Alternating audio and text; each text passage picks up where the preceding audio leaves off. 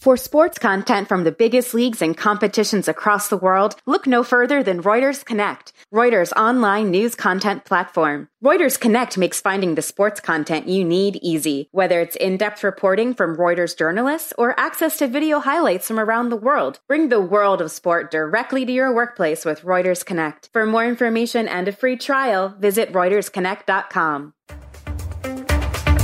Welcome to Keeping Score. I'm Rick Horrow. Each week we bring you insights from the playmakers, deal makers, and rule makers in the world of sports. I'll give you my take on some of the items of the week using my 30 years of experience doing deals for teams, leagues, and players. Plus, we'll talk with a central figure in the sports world. The views expressed in this podcast are my own and do not represent the views of Reuters. Let's get started. Sports professor Rick Horrow. When we're keeping score inside the $1.3 trillion business of sports, the pandemic preoccupies all of us. The American election preoccupies some of us, but we're all ready for deal-making issues 3-1. First of all, deal-making issue 3. American political contributions. 183 owners from 161 teams showed owners have collectively given at least $15 million to federal candidates during the election cycle so far, according to USA Today. 86% of those funds going to Republican candidates or causes.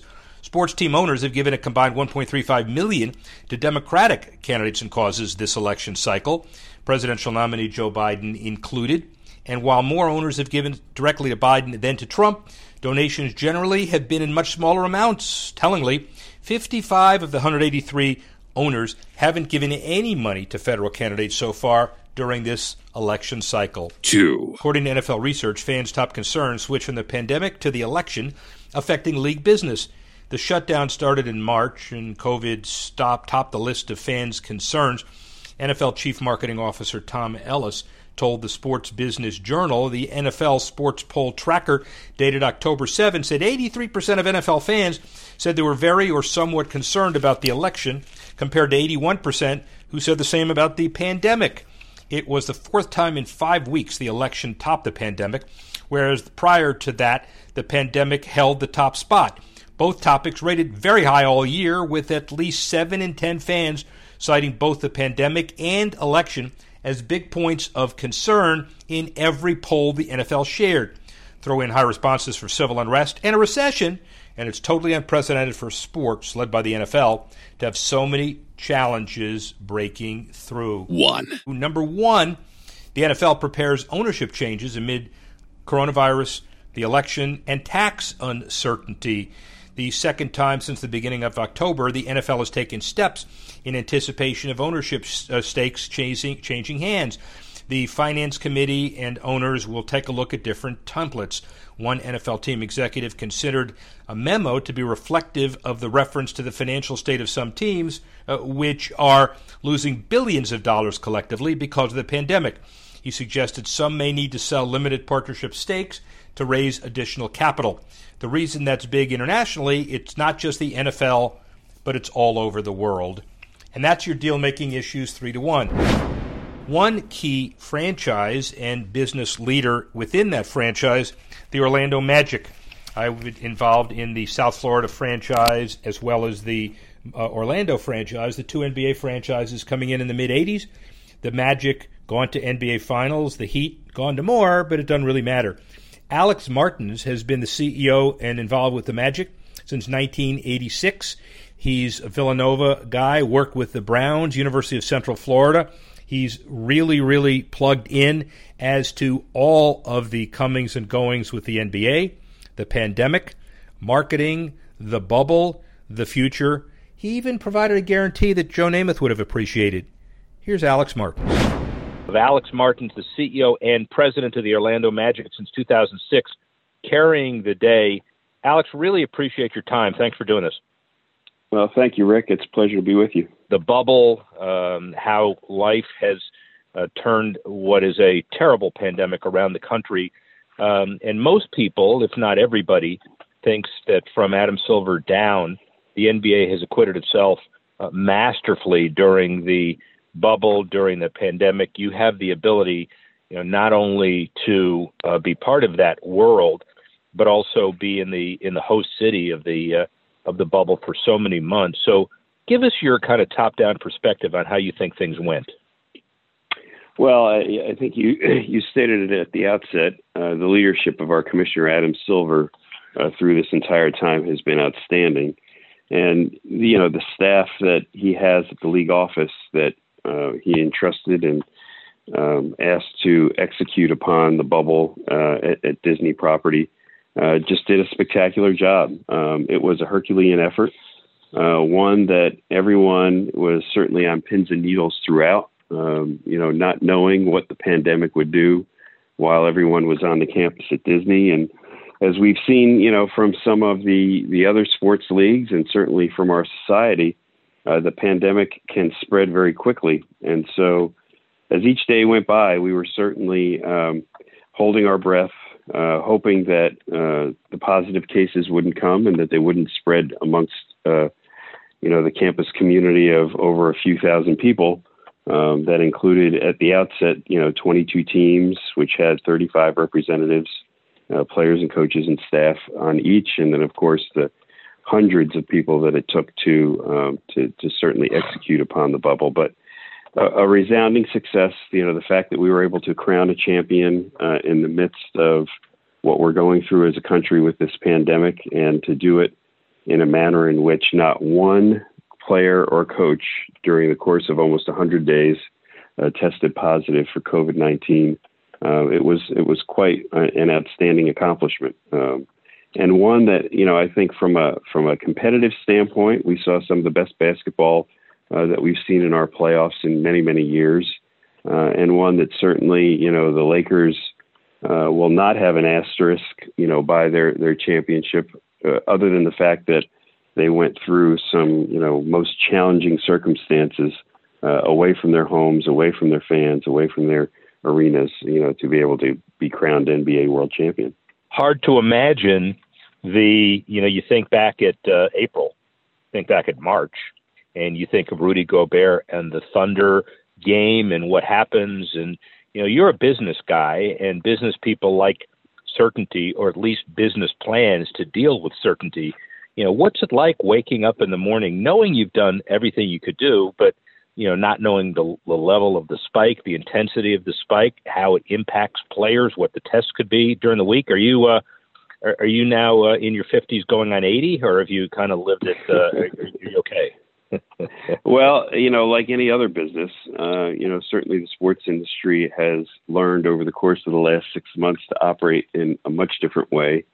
We as an organization, just like the majority, if not all of our teams in our league, as well as our league office, continue to work from home, operate from home. We all have become experts in Zooming, for sure, as we spend the entire day on Zoom meetings. But it's been a challenge. There's no doubt about it. It's been a challenge in terms of your staff and, keeping the morale up and keeping them informed, and as well as, staying connected with your fan base and with your clients.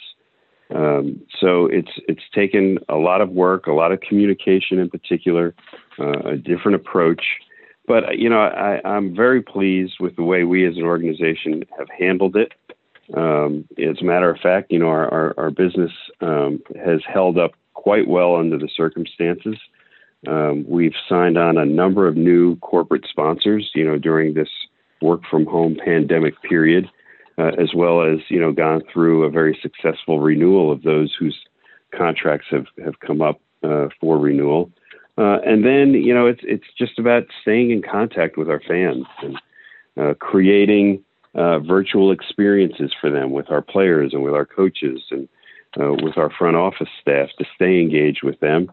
And, as we all wait now to see what happens with the beginning of the 2021 season, keeping those fans engaged is incredibly important, so that when it is the time when we can welcome them back into our arenas, even if it is a small percentage to start, they're ready to go. We've stayed engaged with them, and we've treated them in a way that they feel very good about their association with our organization. Let's dig deeper on that for just a minute, because it's an inherent issue depending on whether teams made the playoffs or not. Y'all are in the same boat relative to a pretty intense group of fans that you define as season ticket holders, and then there's another group of fans who are only less intense but could be ticket holders.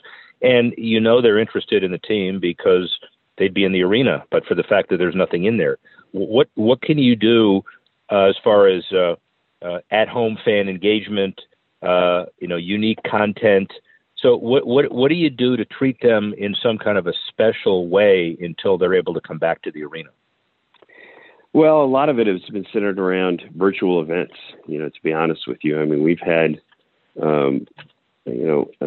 lunch hour discussions, with our front office staff, our president of basketball operations, Jeff Weltman, and our general manager, John Hammond, our head coach, Steve Clifford, some of our players. We've also done happy hour time frames, where we gather as many of our season ticket holders as possible on a Zoom and stay engaged with them, keep them informed about, our team and what's happening, during this period of time. Additionally, we did have the opportunity to have one of our content producers in the bubble, as one of the 35 representatives of the organization, where we were able to get some real unique content, from the team while they were going through the playing games and then ultimately through the first round of the playoffs, and delivered that specifically to our best clients and to our best fans. And so that level of engagement, it was something that they felt good about. They felt close to the team, even though they weren't able to be there in person.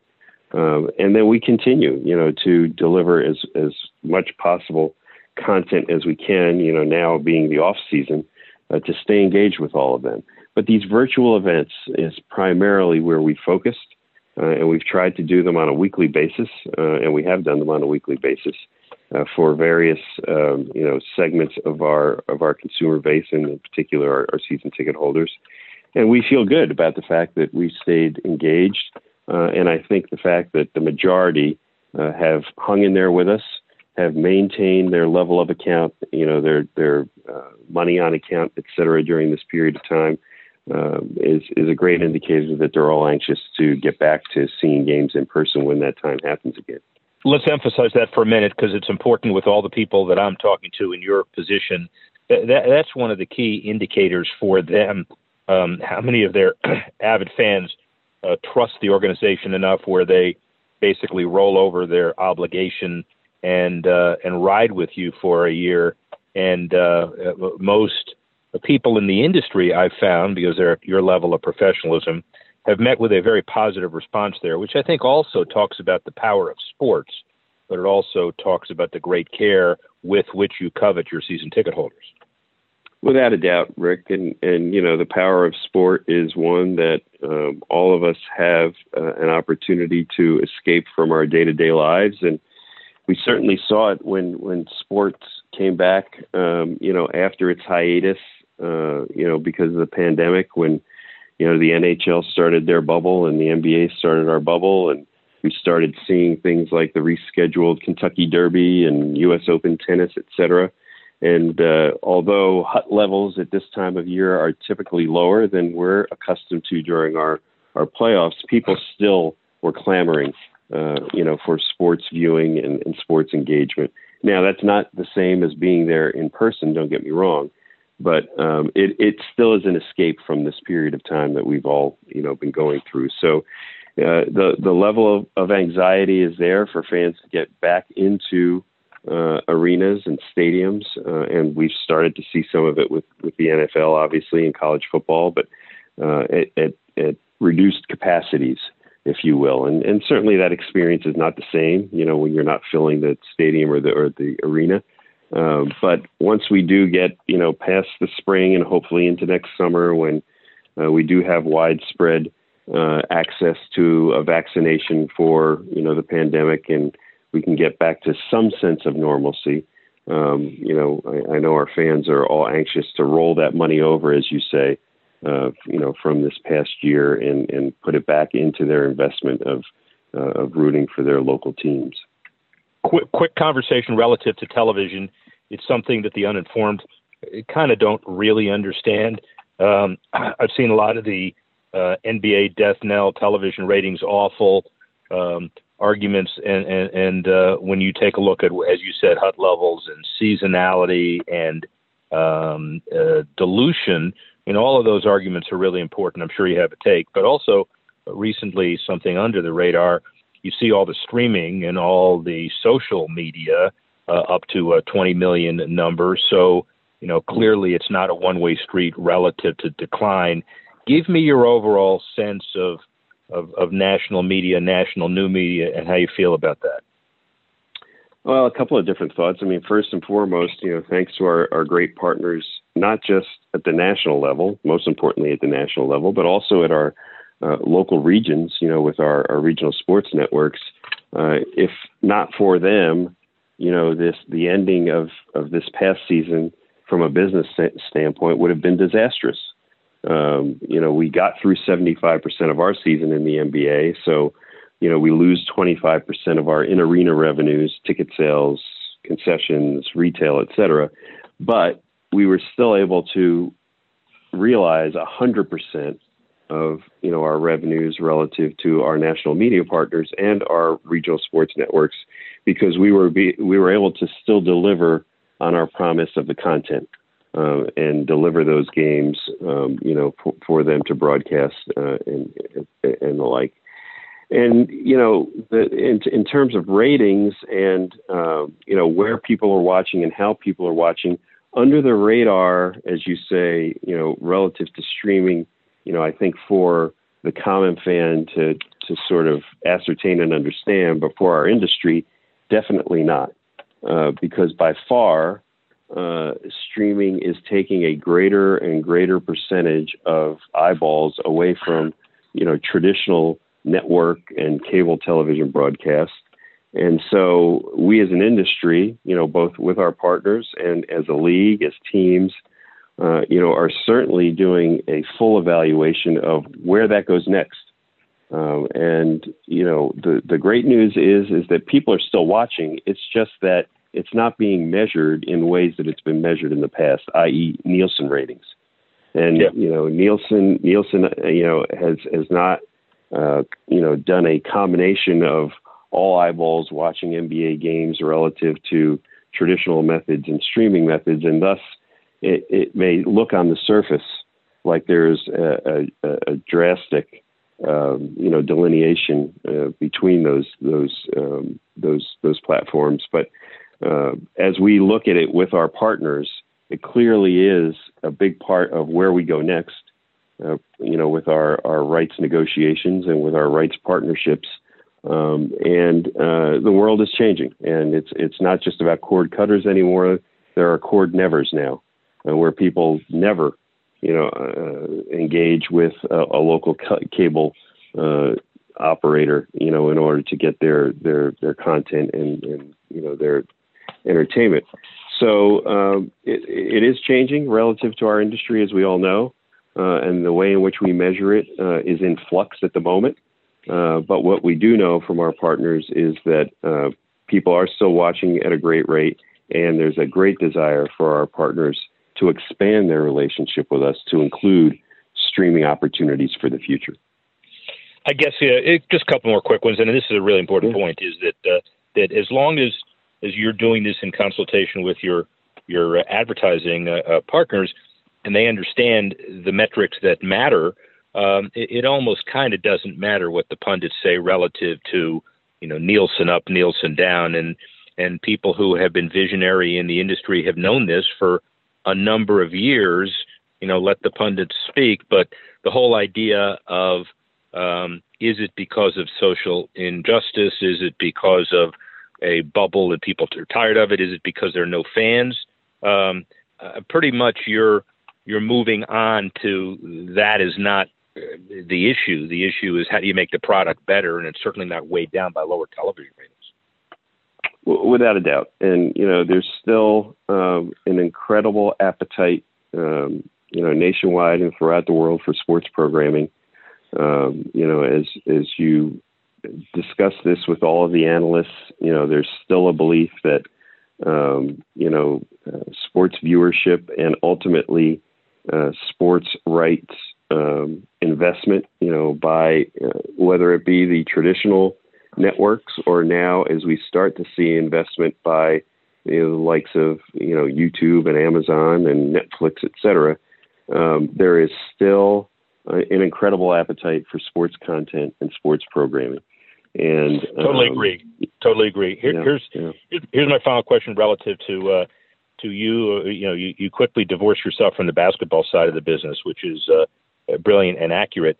I've been looking at one of the articles. I guess they must have attributed you incorrectly because nobody guarantees anything anymore. But apparently you said that you were going to win one by 2030. Now you're not running out of time yet. Is that were you misquoted, or are we all kind of driven by your uncompromising faith in the fact that you're going to be holding the trophy up in the next 10 years?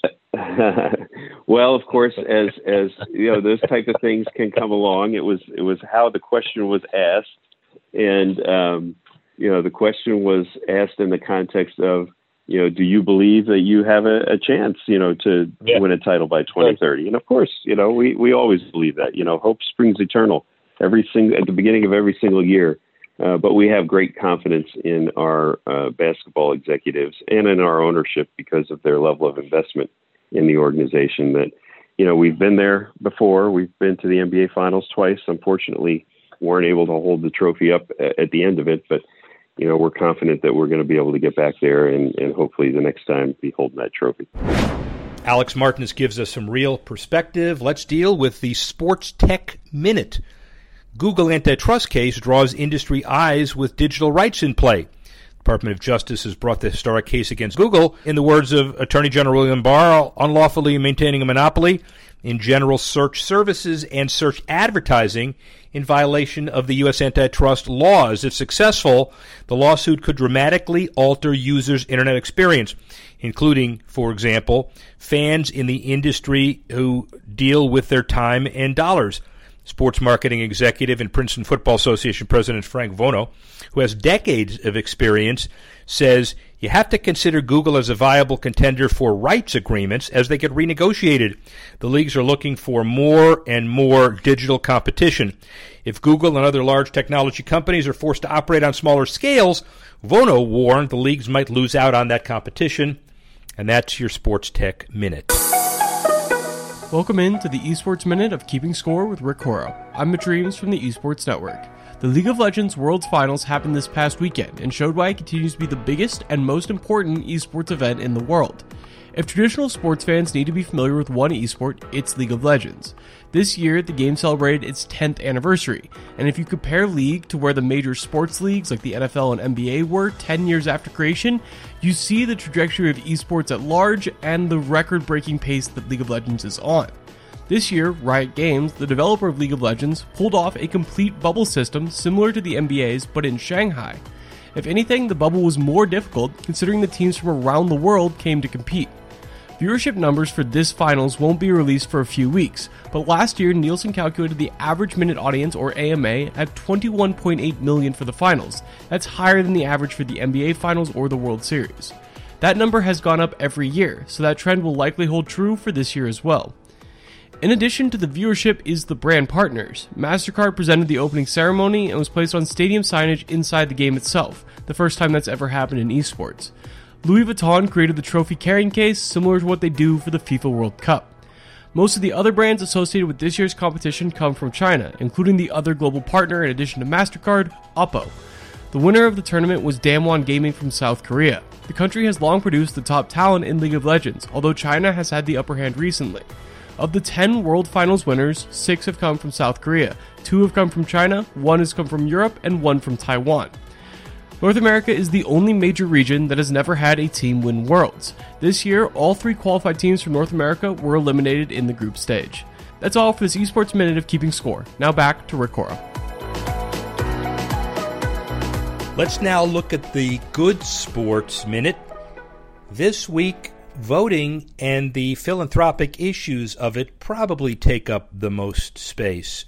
The athletes, such as LeBron James, fighting voter suppression. He signed up more than 10,000 poll workers to help shorten wait times in critical battleground states. And More Than a Vote also teamed with Michelle Obama to host a series of events across the U.S. encouraging people to cast early ballots. TV networks take different approaches with the NFL Votes Initiative. Obviously, bottom line is they try to get out the vote as much as they can, and they're able to.